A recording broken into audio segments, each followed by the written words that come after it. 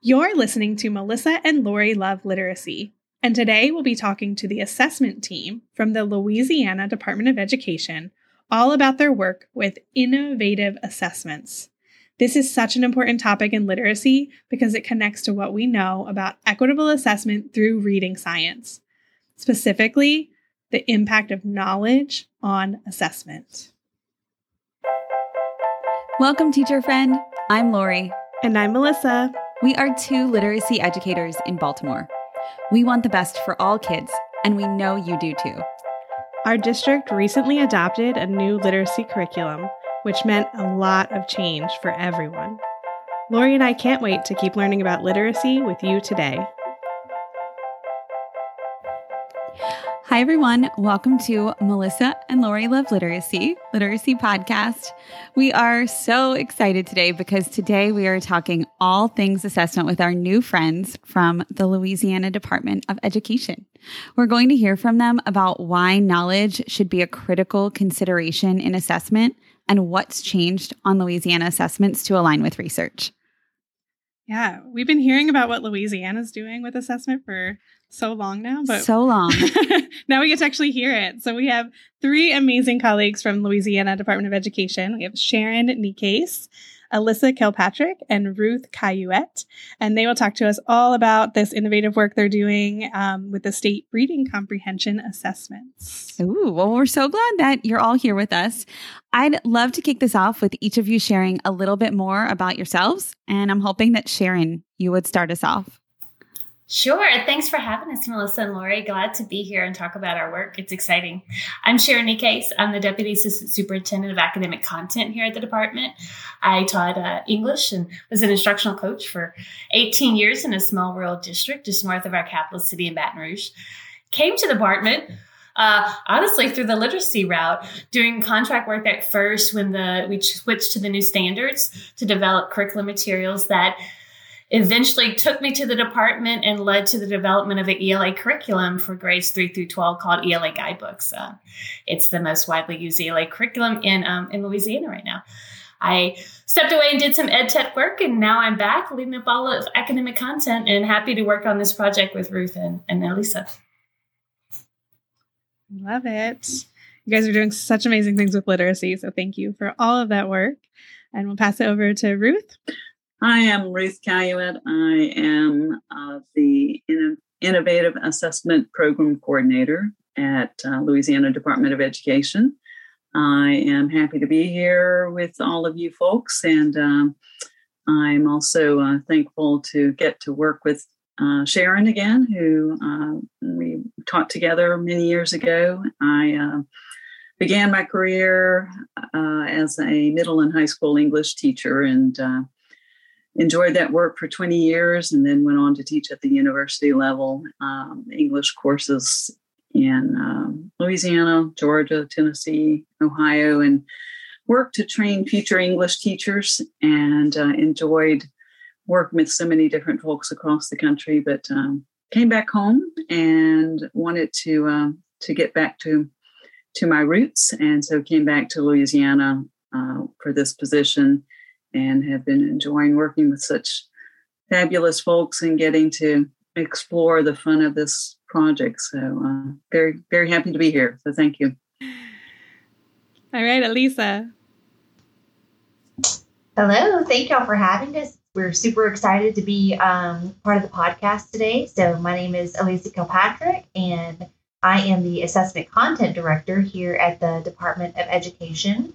My background is I was an educator for, I guess in my 16th year. I started as an elementary teacher and then moved into a lot of work with special education, and then was an NIET master teacher for several years, and then worked my way up through the district, actually in the northern part of the state, DeSoto Parish, shout out, and made my way back here closer to home. I'm from South Louisiana, and now working with all these wonderful people here at the Department of Education. So I've been in this position for about 2 years. I'm not sure if I said that.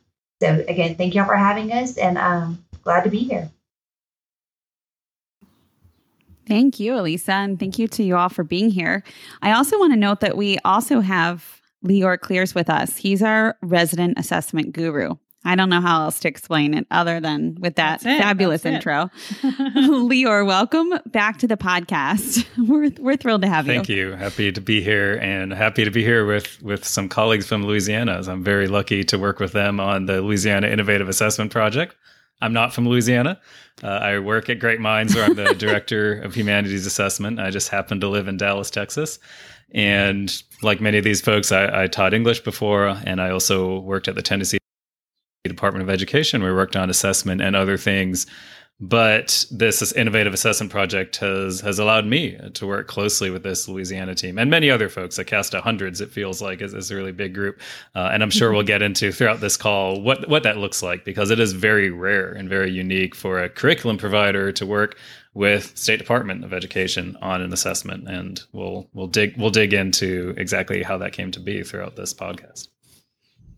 Yeah, that's so helpful. And just to kind of stamp that the Louisiana Department of Education is working with Great Minds, and are you working with others as well? Yes. Okay. To create innovative assessments, but with Great Minds based on wit and wisdom. Yep. So Lior, thank you for that framing. That's really helpful. Yeah, so we can't wait to jump in and learn all about what you all are doing in Louisiana with assessment. But we want to start with, where did it begin? So where did this all start, and why was Louisiana like the place for this to start? Yeah, I think I can kind of fill in some of the history. So kind of in my intro, I talked a little bit about the development of an ELA curriculum for grades 3 through 12 that we kicked off here at the Dartmouth, but honestly is written by teachers for teachers. We contract with teacher leader advisors to write the content and have made iterations over the years. And when the feds released, application to innovate an assessment to apply, Louisiana applied because we have this curriculum that's so widely used. And we thought, hey, we know the importance of building knowledge in reading comprehension. We know that that's, one of the biggest roadblocks for understanding. And if we have so many students and so many schools and so many school systems building that same knowledge through these similar units, what an opportunity to innovate on assessment, to see, can we create this, this system that supports the equity and doesn't preference previous experience, but preferences the knowledge that students build in that curriculum. And so we went for it. And so we started with guidebooks. We started with, grade 7 and then 6, 8. But then we also know we can't put our head in the sand. We have other school systems and schools who use other products that we, some of which we identify as high quality through our IMR, our instructional materials review process. And Great Minds Wit and Wisdom product is one of those. It's the second most widely used curriculum in grades 3. Well, I don't know, 3-12, but definitely 3-8.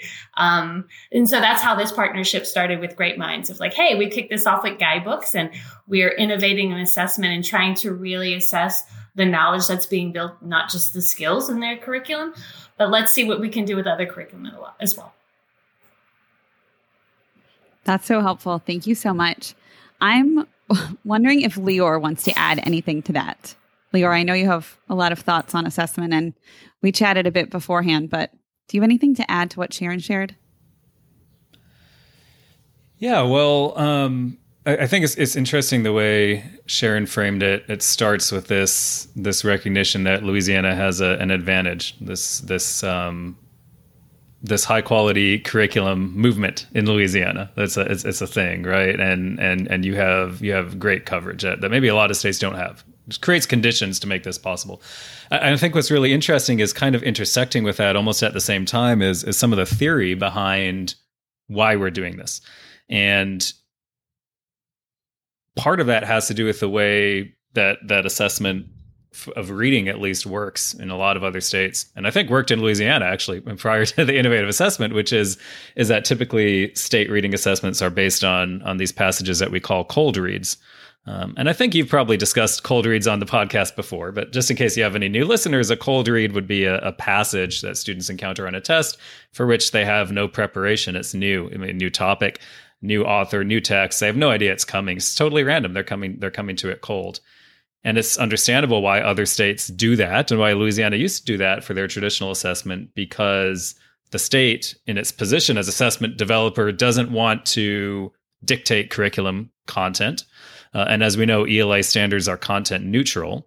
So content decisions come from the curriculum provider. Many states have all kinds of curriculum coverage. There could be dozens of different programs that students are drawing from.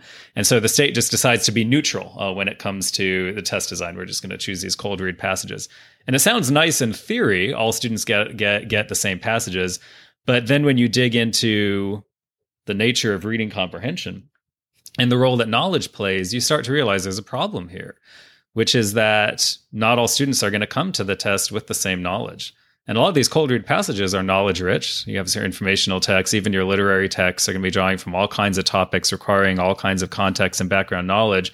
And some students might have more than others. Some students might be lucky to have grown that knowledge even outside of school. Maybe their family is privileged to have a strong library at home or has taken them on trips to museums or to other countries.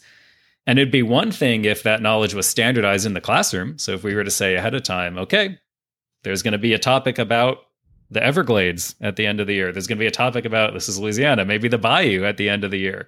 All kids will have a chance to spend 8 months learning about the Bayou and its ecology. That's fair, but that's not how it works. So these passages are kept secret. So I often liken the situation of a cold read assessment to this analogy in history, where I think it becomes clear when we think about other subject areas and the importance of content in those areas. It would be like if I teach American history for a year, and then my students at the end of the year come to exam time and they get their exam and they open up the first page and it's an American history exam. And they're like, wait a second, we've been learning about European history all year. This is American history. That's not fair. We're not prepared. This is essentially what happens in ELA tests in most states. They're not prepared because these passages are not aligned to the curriculum and the content students study in the ELA classroom. And so what's great about the Louisiana assessment, and this is sort of a theory that married really nicely with the situation on the ground Sharon described, and Elisa and Ruth can talk a lot more about how this happens and what this looks like. But what's great about the Louisiana assessment is it's based on hot and warm read passages, which is just a fancy way of saying it's passages students will be prepared for, right? They have been warmed up to these passages because they've been studying these topics throughout the school year as part of their curriculum. The test developers know what the topics are, so they can choose passages aligned to the content of the modules and units students have studied. And now we have equity, right? We've accomplished a situation where all students have been given a fair chance to succeed on those tests. And anytime I talk with these Louisiana people about the rationale and the reason behind it, that word equity comes up on a routine basis, because I know you all bake that in fundamentally to your purpose. Well, Lior, I'm so glad I asked. Thank you for that. That was so clear and concise. I appreciate it. It also, I have to say, it makes me think about how sometimes as adults we do things to children that we as adults would never stand for. Like that example you just gave about the history exam. Any adult who sat down for a test and it was not what they were taught, would be up in arms, right? This is not what I was taught. This is different than the coursework that I have taken all semester. And yet we ask children to do that. So I think it's just respectful, but also equitable in that. And thank you for that very clear explanation. I'd love to think now about the instructional materials review, development, and process. I'm curious about who created the rubric and how this process worked. So do you want to know a little bit about the history of it? Do you want to know how it works and what our process is now? Or how can I answer your curiosity? Okay, so I feel like there are so many things that I don't know about it, but that I wonder. Who created the rubric? What did this process look like? Yeah. How did you even get to the spot where you're like, oh my gosh, we have to have a process? And then what did this process look like? But I'm very interested in the rubric specifically too. Yeah, sure. Great question. So we initially started this process in an informal way, starting in the school year 2013-2014, where we really looked at, review tools developed initially by student achievement partners with the rollout of the new standards. And so this was in ELA and math, customized it a little bit for Louisiana, and contracted with teacher leader advisors and trained them on the review tool, and did some initial reviews of materials that were out at the time. To be honest, in ELA, I think only in Engage New York, and their first couple modules were out. but really tested the review tool. As the new standards rolled out and more products were submitted, we did it informally and then went to legislature and had, through policy, both through VESI and legislature, we had Act 389 in 2015. And so that informal process was then codified into policy, where we don't have our normal textbook caravanner thing anymore. We really see instruction materials. Students deserve instruction materials that are aligned to the standards of high quality. And so at the department, we've now codified into policy ways that we review those on an online process by contracting with teachers and training them to do this. And that is a way we try to signal quality and also incentivize school systems and schools to adopt high quality materials. So the way the process works is that we open every year and call for materials depending on what subject area we have the need. Right now, we have it open in ELA, math, science, and social studies. We put out an application with a task for teacher leader advisors and hire them based on their scores, and then put them on contract, and then run the submission materials from publishers through different groups, obviously from grade levels and different subjects. We also review ELA intervention as well. And then those reviews come and our content staff that we have at LDE answers questions. And then there's a whole public comment on the reviews. The reviews go back to the publisher. There's all those steps that tie it up in nice bow, and then we publish our reviews.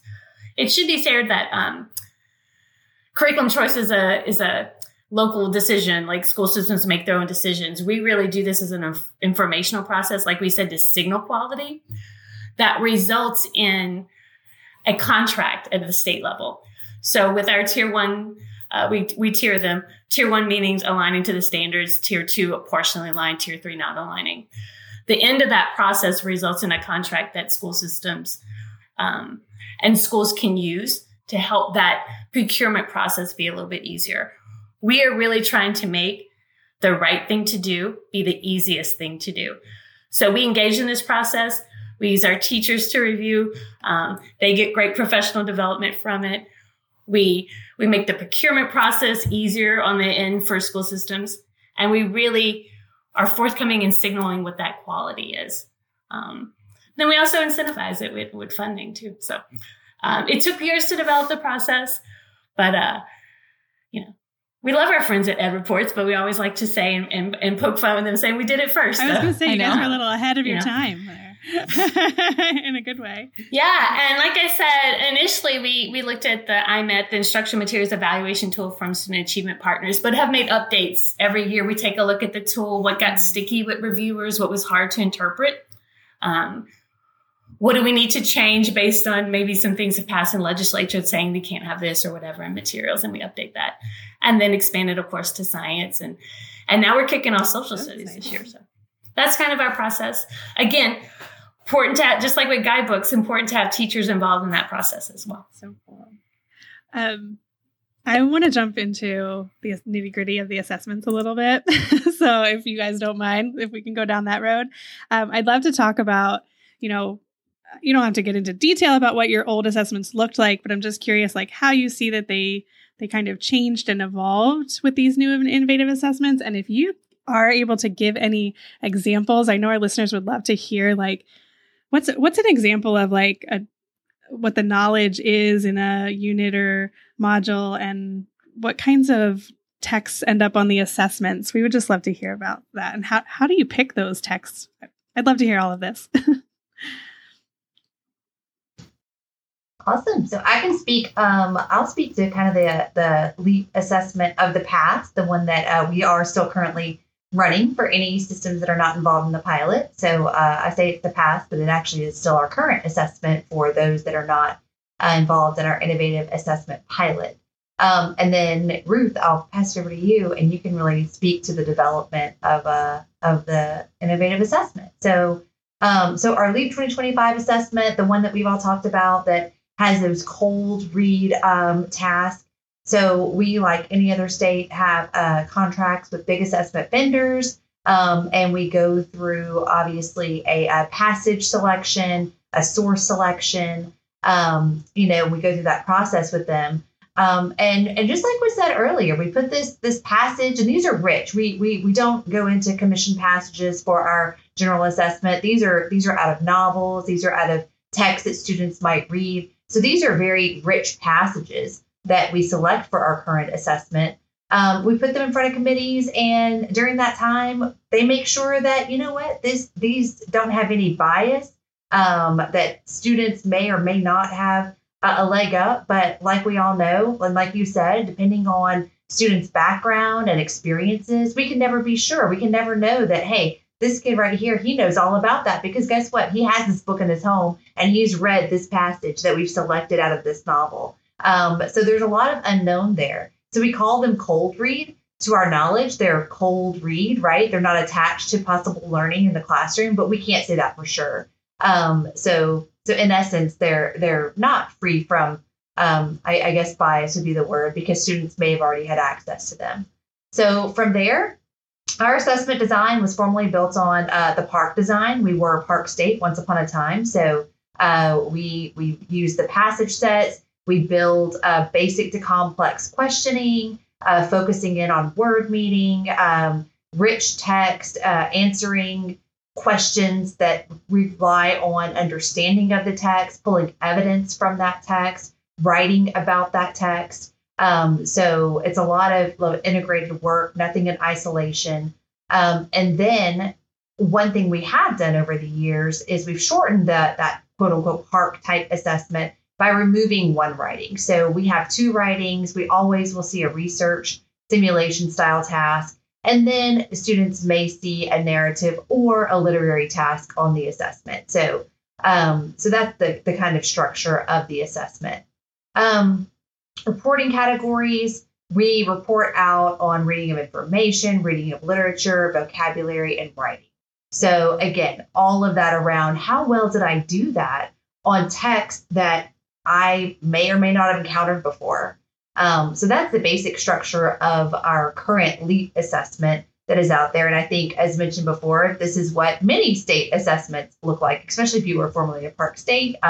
We've moved away from that bank, obviously, but have really looking at the test design overall, other than removing that one writing, have not really made, big changes. But it's a high quality assessment. And that is the current design. So, Ruth, I'm going to kick it to you to really dig in, if it's okay, how the innovative assessment, the reporting categories, and how the intentional design of that assessment. The design of the innovative assessment, and this was also talked about earlier, but we've really focused in on the units of study. And I do want to shout out here, so this is really unique in the State Department. Our assessment team and our academic content team, they work so closely together. So I just want to say that is very unique within an SEA, because first thing that my assessment team had to do was, guess what? They had to go get trained on the curriculum. They had to read every book. They had to dig into every module. They had to, and many of them have not been in the classroom since this, all of our assessment team were once educators. So that's helpful, but they had not taught these particular units, as teachers. So they had to get in and read all of the books and really develop this understanding of the curriculum. And then from there, that's how they can design an assessment that is really aligned to that curriculum. So Ruth, you're back. So do you want to try to take it from here, if your internet will allow you, to really talk in about passage selection and reporting categories? This entire project started as a way to tap into the knowledge that students have, and without the idea was that to create a fair testing environment for all students, and so the concept is to measure the knowledge students have actually been taught in class, so that no students have an unfair advantage. And the idea being that all students have this background knowledge, and we can build on that knowledge and assess the knowledge they've gained as they work with their teachers in the classroom.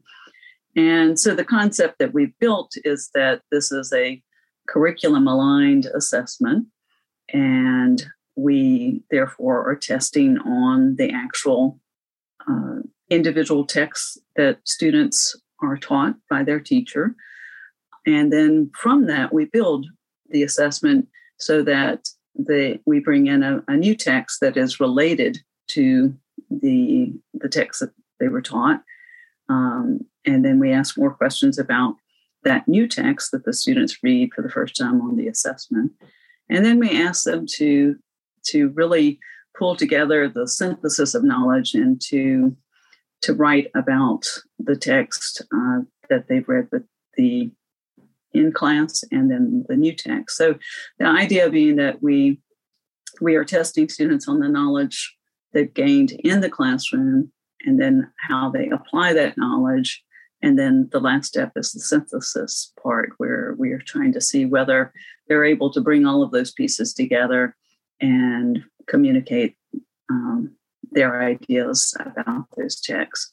So we have, lots of pieces to the puzzle where we're trying to do many different things, but those are the pieces of the puzzle. And we try, of course, the other complicated part of it is because we're curriculum aligned and we're assessing the units that are taught in the class, that means that you have to do that at more than one point in the year. So it's also what we call a through-year assessment. So students are assessed at 3 different points in the year after they've been taught these units of study or modules of study. It's interesting, Ruth. You reminded me of something. I was at the NCSA conference this summer, and I heard Elisa talk about the 3-year assessment. And Elisa, you were on a panel with a bunch of other folks, and some of them were psychometricians talking about how hard it is to pull off 3-year assessment. But something you said really struck me, which was this idea that despite all the challenges, Louisiana really had to do it because that's how the curriculum is structured, right? I mean, guidebooks and Wit and Wisdom have these guidebooks calls it units, Wit and Wisdom calls it modules, where every quarter we're learning about something new. So I wonder, like, from your perspective, that just kind of felt natural, like it just made sense. Yeah, definitely. I say that having a through-course assessment was a byproduct of having this knowledge building assessment, or an assessment that assesses knowledge built within a unit or a module. And again, it just worked out that, hey, to do this successfully, we need to do this throughout the year. And then we've seen now all sorts of benefits with our 3-year model. One of them, like Ruth mentioned, able to get some results and data back in the hands of teachers, and they can use that to adjust and inform the instructional moves. Can I jump in and ask for some examples of topics that would be assessed? And I know these are driven from the curriculum, but I really want to hear the specific topics that are assessed, and maybe even if you have a little bit of a why these topics are assessed. I think that might be interesting. Yeah, you saw Leo and I unmuted at the same time. It's a contest. Like, which curriculum are you talking? I'll let great minds talk about Wit and Wisdom first, and then I'll give some examples. Watch it. Elisa's gonna hop on. I'll give some guidance. Go, Sharon, you take it away. Well, now let Leo talk about Wit and Wisdom first, please. Sure, I'll be happy to. And one thing I should say to the general audience, when you have a bunch of assessment people talking about assessment, we sometimes have to be circumspect. So I will try to be careful about what I can reveal. And Ruth, feel free to reach across the screen and grab me if I say something I shouldn't. But it's kind of amazing that I can even fumble into this question, because in most assessment situations, you can't say a thing.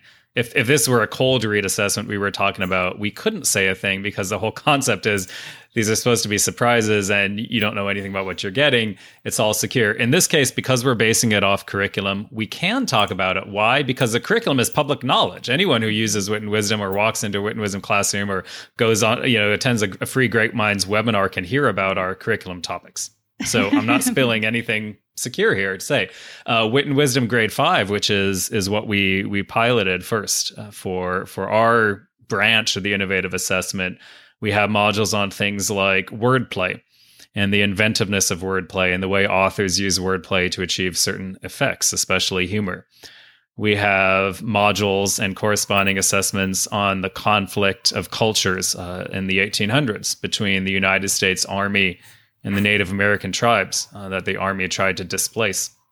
And we have a module on the Civil War, and especially how marginalized communities like children, we have a core text called The Boys' War, experience war, and how war affected them. So I can't reveal all of the specific texts that appear on the assessment, but you can kind of imagine what readings students might be doing on the tests about those topics. Yeah, and just to share some example, they use modules. We refer to them as units. Yeah, I love that. So it's really driven from the knowledge that students are gaining from the texts and the tasks in the curriculum. Is that right, Leor? Yeah. Exactly. You're nodding your head. Yes. It's a direct line between the content and what they see on the assessment. Yeah, and very similar for the assessments we have for guidebooks. That's amazing. Melissa, do you want to take the next question? I don't want to keep asking. I think Sharon has or Ruth, all the questions. I think Sharon has some. Yeah, I was just going to give some more context around different content. Oh, okay, perfect. Sharon's picture froze for me. Sorry. So, Sharon, I can't see you, but I can hear you still. So, I know Leor gave some great grade 5 examples, grade 6. We have some units like on, we call it Steve Jobs, but it's really about stories of succeeding through failure from a unit on Out of the Dust. So, you can imagine the building of knowledge is about the Dust Bowl and in forms of poetry, it's a novel written in verse. And so all the related texts. So that knowledge that's built through the unit extends and is what is assessed on an assessment, like Leor is saying. So powerful text, building knowledge around important topics, themes, and ideas. And we're going to assess it in time to inform teachers about what their students know and are able to do. Yeah, this is also, I just wanted to say I have my teacher hat on for a second. I'm just sitting here thinking if I'm a teacher and knowing these are the assessments that are being created, right? I hear things like, you're thinking about giving me information throughout the year so I can actually know what's happening with my students instead of getting that in July when they're off to the next grade level. That just feels so good. And I when I heard you all talk about the assessment creators getting to know the curriculum so deeply so they can create these assessments. My teacher, I was like, oh my gosh, that's amazing. Versus, you always think of these assessments just being created in a vacuum and you're like, oh gosh, these assessments, but knowing that you're actually looking at what I'm going to be teaching to create them just feels, it feels so much better for me. I'm wondering if you all have gotten feedback from teachers about these changes, if that does resonate and feel different for them.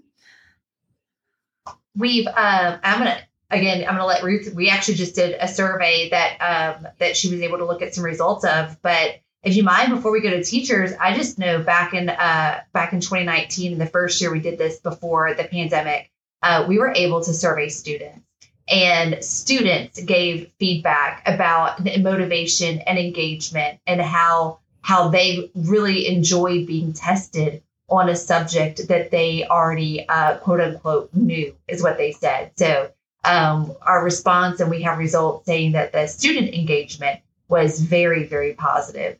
And I think that's huge to hear that these kids can sit down at a test and be excited and engaged about it and really dig in.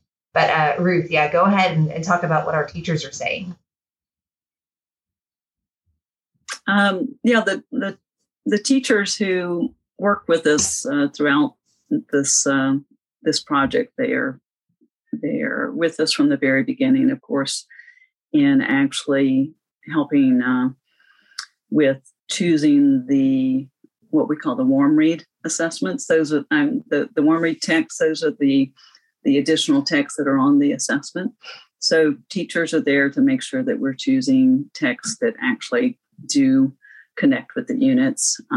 They work with us on making sure our items are free of bias and sensitivity. So we bring them in at a variety of points, and they also help us with setting the range of scores and helping us to develop scoring materials. So we're thrilled to have those teachers involved in the assessment, and they're the ones who help guide us and make sure that we're on the right path. We trust in their beliefs and their ideas about how curriculum and assessment are connected, and we very much value their work. They, in fact, are what helped me to keep going in this work. They believe in this assessment, and we've seen, we survey teachers throughout the year, and we get such positive feedback about how they're so thankful for this finally being the kind of assessment that we're working toward, because they are able to just focus on what they need to be focusing on rather than worrying about some random assessment that doesn't really connect with what they're teaching. So they feel confident in it, and they've seen that their students are confident. So it's been tremendous to see their support and to rely on their guidance, but also to feel like that we are helping them to be able to do the job that they set out to do, which was to teach English, to help kids learn to appreciate literature and to learn to communicate and to find the joy in that. So that's been a tremendous benefit to me in the position, working with those teachers every day. They help us keep this thing going and help us feel like we're on the right track. Our Great Minds team is able to directly support the teachers who are teaching Wit and Wisdom and whose students are taking the Wit and Wisdom aligned innovative assessments, right? Just like Ruth's team can directly support those who are taking guidebooks. So on the Wit and Wisdom side, our PDIS team through Liz Manolis is in constant communication with the teachers. And a couple things that I notice, I've sat in on a couple of office hours that Liz Manolis has with our Louisiana teachers. Two things I noticed. One, all of the discussions in office hours are about instruction. I haven't heard them spend 1 minute talking about item format, like what types of items are there going to be and what do students click on? And I haven't heard one question about quote unquote traditional test preparation, like do we set aside 2 hours to take a practice test and get it scored and shut down the school? Which is like, I know, because in most other testing situations, that's all you hear about, right? And it's really quite revolutionary, I think, to have those conversations go in that instructional direction. It's directly because of the nature of the test, right? So Liz will get into, this is how the test is constructed. Kids are going to be writing about texts. Oh, they're writing about texts we learned in class? Oh, well, let's talk about the instructional support. So we put in place for that. And then the other thing I noticed is, thanks to Ruth and others, I had the privilege of being able to take a peek at some of the student responses. And we're not allowed to share a lot of details about those because they are secure. But one thing I did notice, and I think I can say this, Ruth, because I saw dozens of students do this. So it wasn't just a small end count. Almost the most common trend I noticed in student writing was a certain phrase that students would use when they introduced their evidence. And it was something along the lines of, I know this because blank. And then after the blank, it would be a detail from the book. Now, that's kind of a clunky transition. I mean, let's be honest, like you probably wouldn't see a transition like that in like the Atlantic or the New Yorker among professional adult writers. But wow, for fifth graders to use a phrase like that, I know this because it was wonderfully reaffirming to read, because it tells me how confident these students are in their knowledge. They're excited to be able to share it. And they have a very clear sense of the relevance of that knowledge to what they are writing about. And think about how rarely, Elisa, on your traditional LEAP, I don't know if you've ever seen students say something like that in their research simulation task. I know this because, right? Because they're just responding immediately to those cold read assessments and hoping they can pick a few random things up. So it was very reaffirming for me to see that kids were feeling that kind of success. Elisa, I'm wondering if the reason why they're writing more is because they have something to write about. Like they have the knowledge to write about something. And I mean, not just knowledge from, one text, knowledge from lots of texts, and then working through different tasks prior to. And also, I wonder the role that confidence plays in all of this. I just have so many more questions for you. Yeah. And I think that's something else that we can say here is that we definitely noticed that students, in comparison to the traditional assessment, they're writing more, right? They actually writing has been, I think it's probably across the nation, but definitely in Louisiana, it's a struggle And we see on this assessment that students are writing more on this test. Well, when you think about it, as students have engaged in that topic around text and related text for at least 9 weeks or so, and they've been reading, they've been writing and responding to their reading, engaging in really robust conversations around this topic. So we think about confidence and engaged. They're like, oh, well, I've been talking about this. I've been reading about this. I've been researching about this and writing about this. The level of anxiety goes down a little bit. This is just like what I was doing in class.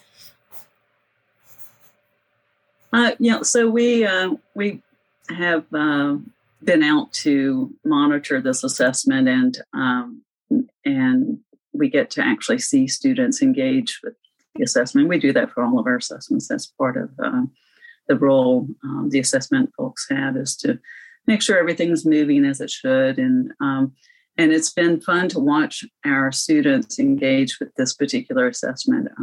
We've actually had some monitors come back and say the only problem is that the kids want to talk about it, and they, they're so excited. And one monitor even said that she saw a kid, raise his hand during the test to say, "Hey, I know this one." Which, that's really funny. Yeah, it's of course. The fact that it's a secure environment, that we can't talk about the test, but the kids want to talk about it. So, that doesn't happen very often in the assessment world. They're so confident also. We surveyed over 1,000 students this past year, and over and over, that's what came back in the survey results. The kids were talking about that they were so thrilled that they knew the material, that they felt more confident about it. And that's just a nice aside. It wasn't what we set out to do, but goodness, it's nice to see and nice to feel that we are creating an environment where we're not stressing kids, especially in a very stressful time. These are crazy times. So we're glad to see that that's been a benefit of the assessment. A very nice benefit for the kids. Ruth, I love that. Yeah. Lori, I just want to talk about another, I feel like we get so excited when we talk about this assessment, but just another product that I think we've touched on, Leor definitely touched on it, with really pushing teachers into what they're teaching, into that high quality instructional materials. And I think that's, that can't be, overstated in the fact that you're eliminating a need for a lot of unnecessary testing to be done throughout the year. Looking at outside vendors to bring in other types of assessments to kind of gauge to this more cold read type assessment. We really are pushing teachers into this high quality instructional material. So that's where the preparation comes in. Teachers are, how do I get better at teaching this material and these teaching the standards this way, versus let me take out my practice test and let me take out my other ancillary materials and try to prepare students in that way. So this is just a very meaningful instruction. And that's powerful. Yeah, that's such a good point, Elisa, too, because if you have an assessment that's kind of the old way of doing assessment, but you do get high quality materials, it is, I can see why teachers might go back to the old way of preparing for those assessments if the assessment doesn't match these new materials that they have. So that's a really good point. Yeah, and the Louisiana, our theory of action and academics is aligned, curriculum, professional development, and assessment. And all of those things have to be in line for the best benefit of teachers and students. And I could speak to, we got high quality curriculum. We have a PD vendor guide for high quality professional development. But a lot of times when we're engaged in that development, especially in ELA, around the importance of building knowledge, and we're presenting them with research and really great experientials where they feel, I can't read this text because I don't know anything about, the Pacific Biceps model. But, they can't do that. And they feel it, and they know it, and they see in their curriculum. And then but it always comes like, but what about that end of the year test? I don't know what's on there. That's always the missing piece that leads into they're with me with the curriculum. I get it, but what about that?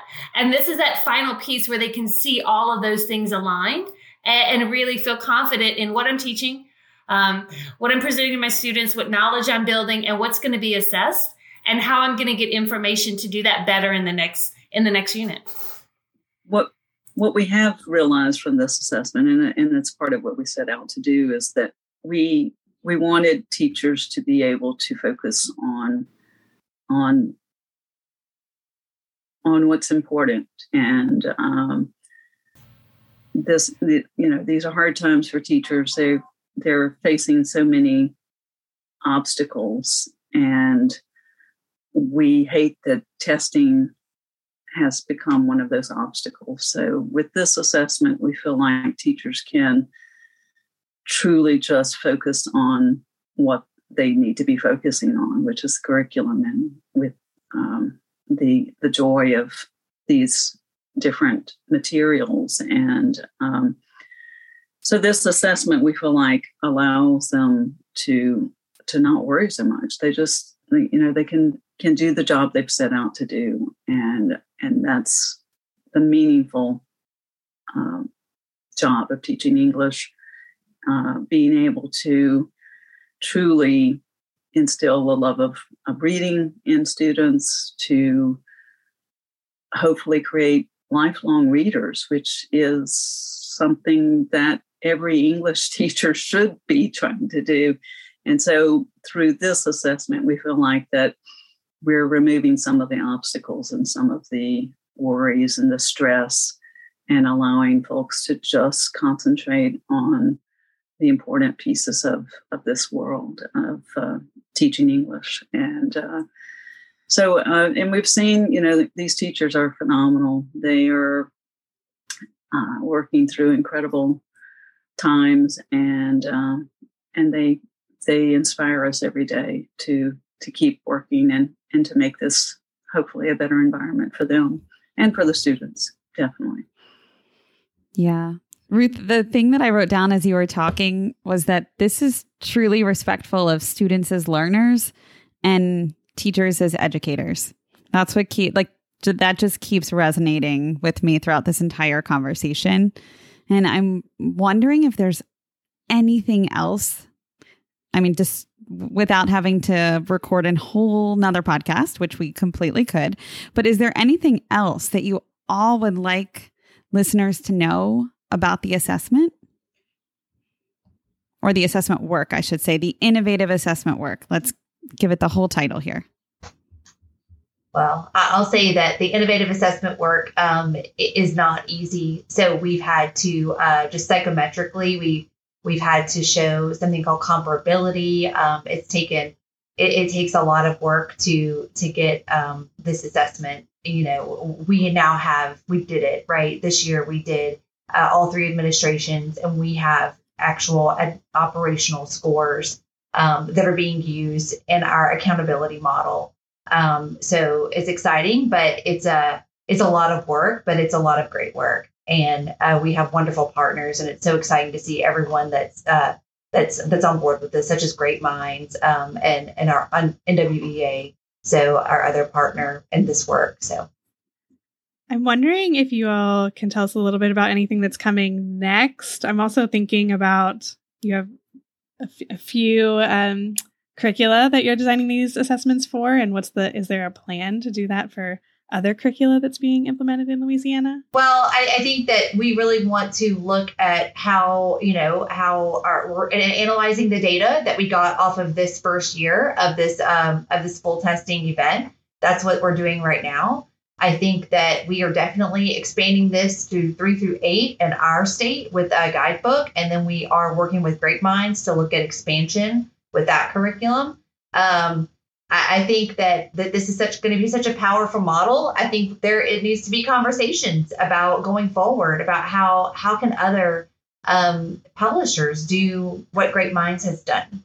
To really, we like I said, partnerships across our agency because we wrote the guidebook, and then partnerships with Great Minds because that's their curriculum. You won't have a successful test without those partnerships. So we're definitely open to, building more partnerships, and sky's the limit, right?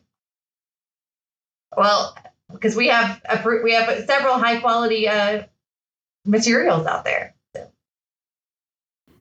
Yeah, I feel like we're in a great spot where there are so many high quality materials in existence. So we're really lucky. I know we're coming to a close, so I wanted to kind of turn our attention to a new ending that we've been doing. We are going to ask you questions, and we have one for each of you. Lior, we did leave you out because you've already answered these. So I just wanted to name that up front. I'd love to start with you, Sharon, if it's okay. What do you love to read? Oh, I read a lot of educational stuff now in my work, but in my real life, real life, I love fantasy fiction. Ooh. Yeah, I like to say I was a Game of Thrones fan before the TV show came out. Same with Outlander. But I do like some fantasy. Always, grew up on Tolkien and all that stuff. So I know, which is not typical, but that's what I do for my fun stuff. But mostly I read educational articles and journals now. Womp womp, kind of boring. Yeah, I feel like I'm with you there.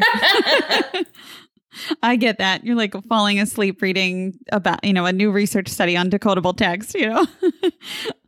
I feel like it's one or two spectrum. It's like, whoa, this, super, rich educational research, or it's, fantasy world with orcs and trolls and whatnot and time travel. Yes.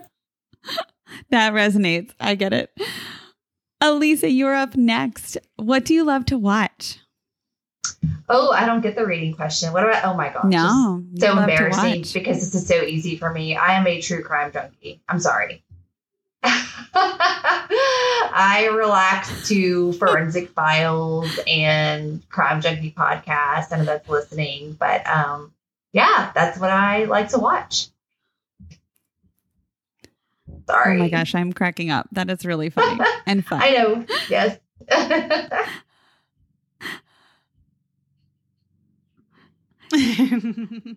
I've just gotten into the first season of Serial, so I never could do it before. I can't watch scary movies, but that is something that sparked my interest because I can listen to it and it's not gory or anything. Yeah. So that's been a nice distraction. I also cannot watch any sort of like horror movies, but yeah, I have watched and rewatched. I really need to go find the Forensic File people and tell them I'm ready. Been waiting a long time for my next season.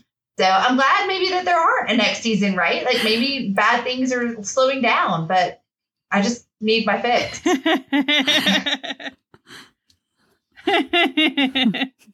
That is funny. I love that. Ruth, what do you love to listen to? Okay. I love listening to audiobooks. If I'm stuck in traffic, that's what gets me through commutes. I try to bring in a variety. I, in particular, love young adult literature, and because it has a faster pace and it's much more exciting than adult literature sometimes. So most recently, I've been listening to a book called Pet. And I've been working on speculative fiction, but I try not to be trapped by genre. I'm always looking for something new. I also love listening to music, anything Indigo Girls, Brandi Carlile, Mary Chapin Carpenter. Again, I try to listen to a variety of things and keep my mind moving and not be trapped into one particular style of music or literature. So yeah, those are the things I've been listening to lately. Yeah, I was going to say they missed out on a whole nother podcast. If they should just ask, what's Ruth reading? Just saying and put it out there. I don't want to tell our ages, but I mean, as she shared at the beginning, we worked together when I started teaching. I'm not going to say when you start teaching, but I started teaching in 1997. So we've known each other for a time. And my favorite thing to ask is, Ruth, what are you reading? So you could do a whole nother episode just on that.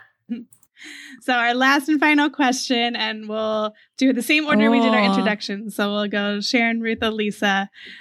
Why do you do what you love for education and literacy? And I know when Ruth shared, she's like, oh, the responses we got from the students. And like, that's not where we started out. But that's why I get up every day. And I think about, all the students, over 800,000 students getting up and going to school in Louisiana schools every day. And I go to work every day and do what I do to have an impact on them so that they can have a better life and a better future and be lifelong readers and learners. They're my motivation.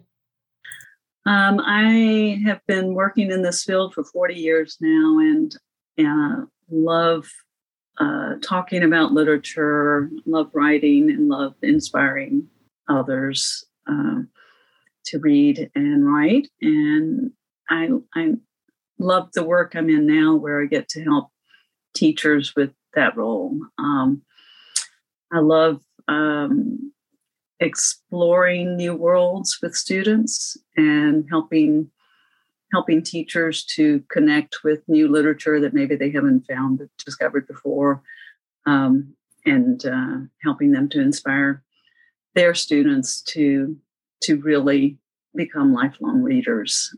And I am inspired by the teachers I work with every day. I really feel like they're the true heroes who work through the incredible odds of the profession. It's become such a complicated world for them. So I'm very thankful for their work, and I do this for them. I do the work for teachers and for their students. And I truly believe that if we're going to make this world a better place, we do that through literacy. And that's what keeps me going. Well, it's hard to follow up with something very unique from those two responses, because I also do it for the kids. Of this group, I probably had I was in the classroom teaching the guidebooks when they were first developed back in 2013. And I saw, like I said, I have a background in special education, and I saw the power of learning and the power of the modules and the power of rich text, and a student connecting with a character and digging in deep, and the learning that can take place in that classroom. Speaking about building up knowledge and experiences that students may not ever get to have, some of them, in reality, but can experience that through that classroom and through that learning. So just to continue to instill a love of reading, curiosity, and then, I think there's something special whenever you're building that knowledge in that classroom, for them to sit in front of a test and be able to say, I know this. I learned this and I know this, and to build up that confidence, and encourage them to keep on with their learning journey. So definitely do it for the kids. And of course, my heart is always for those kids who are less fortunate maybe than others that may not ever get access to something so special in their lives outside of those walls. Oh, it was such an honor to talk with you all today. Thank you so much for being here and for sharing this innovation with us. And we hope that it catches on. I was going to say like nationwide, but I really think worldwide. I wanted to catch on worldwide. And I feel like I've been laughing a lot during this episode because I've been so happy that this is happening in Louisiana. And I hope that this joyous assessment strategy just spreads all over. So thank you so much for being here. Yeah, thank you, everybody. It was so great to meet you all. Awesome. Yeah, thank you for having us. Thank you. Goodbye. Bye. Thanks for listening, literacy lovers. We release a new podcast episode every Friday and share more resources in a newsletter on Tuesday. Sign up for our newsletter at literacypodcast.com. Each week, you'll receive important information, resources, and connected content. We're excited to create a space for community discussion about our podcast. We want to connect with our listeners and support you in answering your questions. But we also realize there are a lot of other educators out there who have great advice and experience too. Let's keep learning together in our Melissa and Lori Love Literacy podcast Facebook group, and be sure to follow us on Instagram and Twitter. If the content in this episode helped you, share with a fellow educator and teacher friend. Our Literacy Lover community welcomes educators at every stage of their learning journey. We're so glad you're here to learn with us. The views and opinions expressed by the hosts and guests of the Melissa and Lori Love Literacy podcast in this episode are not necessarily the opinions of Gray Minds PBC or its employees.